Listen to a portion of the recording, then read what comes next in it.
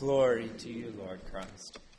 After the wise men had left, an angel of the Lord appeared to Joseph in a dream and said, "Get up, take the child and his mother, and flee to Egypt, and remain there until I tell you. For Herod is about to search for the child to destroy him." Then Joseph got up, took the child and his mother by night, and went to Egypt, and remained there until the death of Herod. This was to fulfill as had been spoken by the Lord through the prophet, "Out of Egypt I have called my son." When Herod died, an angel of the Lord suddenly appeared in a dream to Joseph in Egypt and said, "Get up, take the child and his mother, and go to the land of Israel. For those who are seeking the child's life are dead." Then Joseph got up, took the child and his mother, and went to the land of Israel. But when he heard that Archelaus was ruling over Judea in place of his father Herod, he was afraid to go there. And after being warned in a dream, he went away to the district of Galilee. There he made his home in a town called Nazareth, so that what had been spoken through the prophets might be fulfilled. He will be called a Nazarene. The Gospel of the Lord. Praise to you, Lord Christ.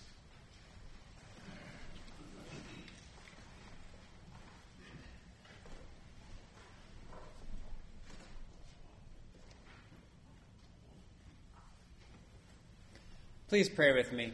Lord God, thank you for this gift of this morning. We pray that you would speak to our hearts today. Open our ears, our hearts, and our minds, Lord God, that we might hear you and receive you, and we might be filled with you. Pray that you would give me your words to share with your people. And pray, Lord God, that you would do great and mighty things among us today. And we pray this in Jesus' name. Amen. Please be seated. Good morning. It is so good to see you all today. Well, yesterday I went bowling.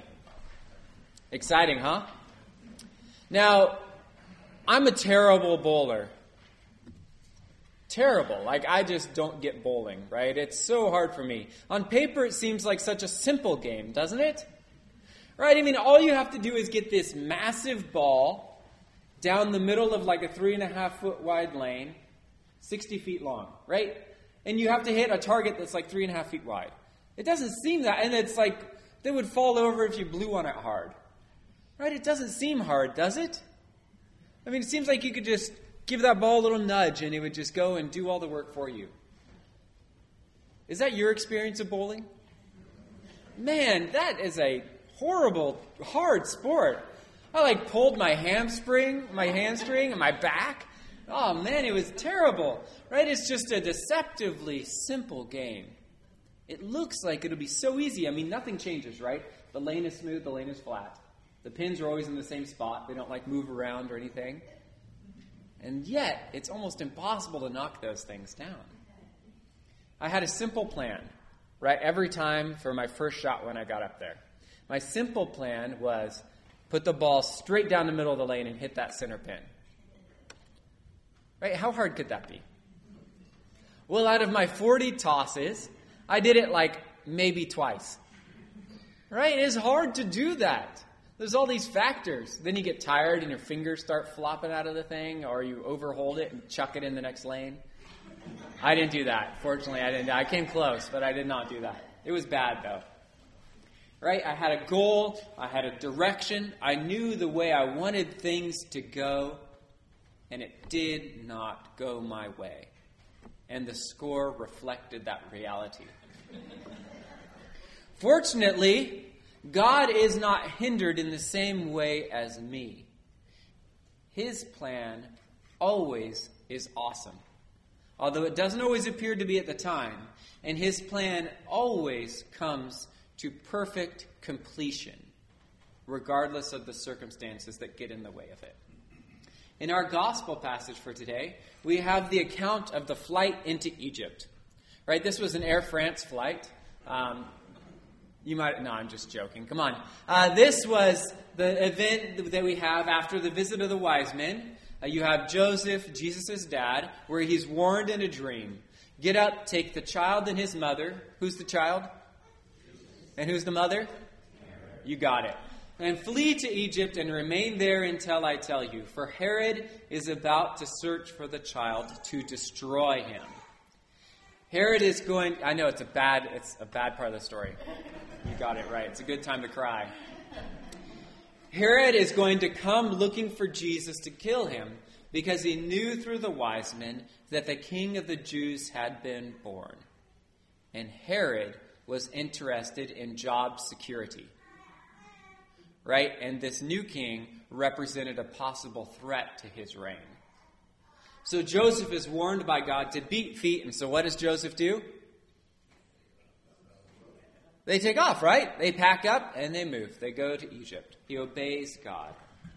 They get out of reach of Herod's goons, and there in Egypt, Jesus and his family are safe. They live there until Herod dies, and then they seek to return home, but find that the current leader in Galilee is a little unsavory still. And so they instead settle in Nazareth, and in so doing fulfill the scriptures that said that the Messiah would be a Nazarene. Isn't that amazing? Even like corrupt leaders cause the scriptures to be fulfilled. Now this might just sound like the plot line for a great action flick. You know, you've got conflict, intrigue, escapes. But there's so much more going on here. In our passage, which follows the movement and protection of Jesus' family, we see a clear parallel to the Old Testament account of the calling and care for the Israelites. In that older story, another Joseph brings his family to Egypt to protect them. Coincidence? I think not. In this case, Joseph brings his family to Egypt to protect them from famine. Family is a thing to get protected from too sometimes, but this time it's famine in the Old Testament. This Joseph is the son of Jacob, or Israel. He and his brothers are the fathers of the 12 tribes that would make up the kingdom of Israel. You've heard of these guys before, right? Remember how this Joseph got to Egypt? What was the catalyst event that sent him to Egypt? Sold into slavery by whom? His brothers, that's right. So maybe sometimes we do need to flee from family, I guess. He was sold into slavery by his brothers. But did God let that be the end of Joseph's story?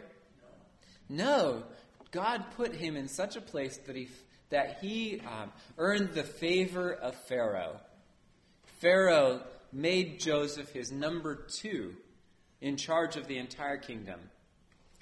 And so when famine hits the land of Israel, his brothers come to Egypt seeking food, and the relationship between Joseph and his brothers is reconciled. The family is cared for, and they all move to Egypt. And this is awesome, right? They're all, having a good time in Egypt until what happens?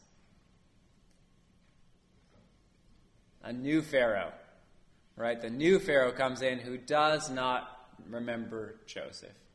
And this new Pharaoh makes the Israelites all his slaves, right? You remember the movie, right? They all are making bricks without straw. It's a rough time for those Israelites.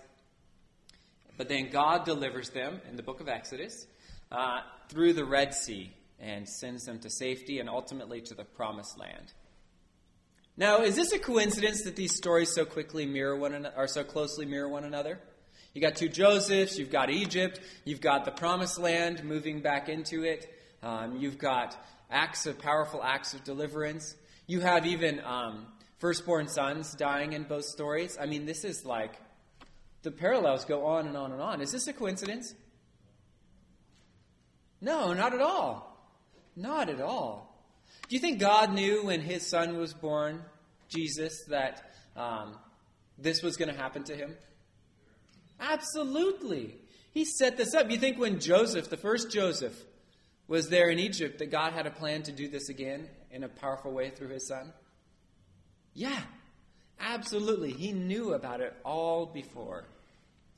But why would he link these 2 stories? What's the point of it? I mean, it sounds cool, Right? It's neat to have these parallels, but why in the world would God do that? The reason he would do that is that he was showing us that Jesus Christ was all of Israel. He was the embodiment and the fulfillment of all that God had called Israel to be. Therefore, the story of God's deliverance was wrapped up in Jesus Christ. But while Jesus was all Israel, he was very different as well. Because when Jesus had been put back in the promised land, he did not forget the Lord who had guided him. Instead, he was faithful to his Father to the end. He did what no other Israelite could do or ever did do. He remained in perfect relationship with God forever. Now, what does this mean for us today? Right? Well, Jesus is not only all of Israel, he is also all of us too. He has been clothed in flesh, our flesh. And he has walked where we have walked as well, and he has been challenged, and he has been tempted as we have, and yet has not wavered in his faithfulness to the Father. And it is this Jesus who took on our flesh, that we turn our hearts to today. It is with gratitude and praise that we seek him and give our lives to him. We thank God that when he has a plan, he carries it to fulfillment. And we trust in him that his plan does not end once our time in earth is complete. Because remember what our Savior said. And if I go and prepare a place for you, I will come back and take you to be with me, that you also may be where I am. It is this hope in a God who carries out his plans that gives us comfort today as we face our own failure to carry out the simple plans of our lives. Let's pray. Lord God, thank you. Thank you that you do fulfill your perfect plan. Lord, that you know what is best for us and you are carrying it out. Thank you, Lord God, that you did not abandon us when we abandoned you, but that you sent your Son, Jesus, Lord, to redeem us and to bring us back to you.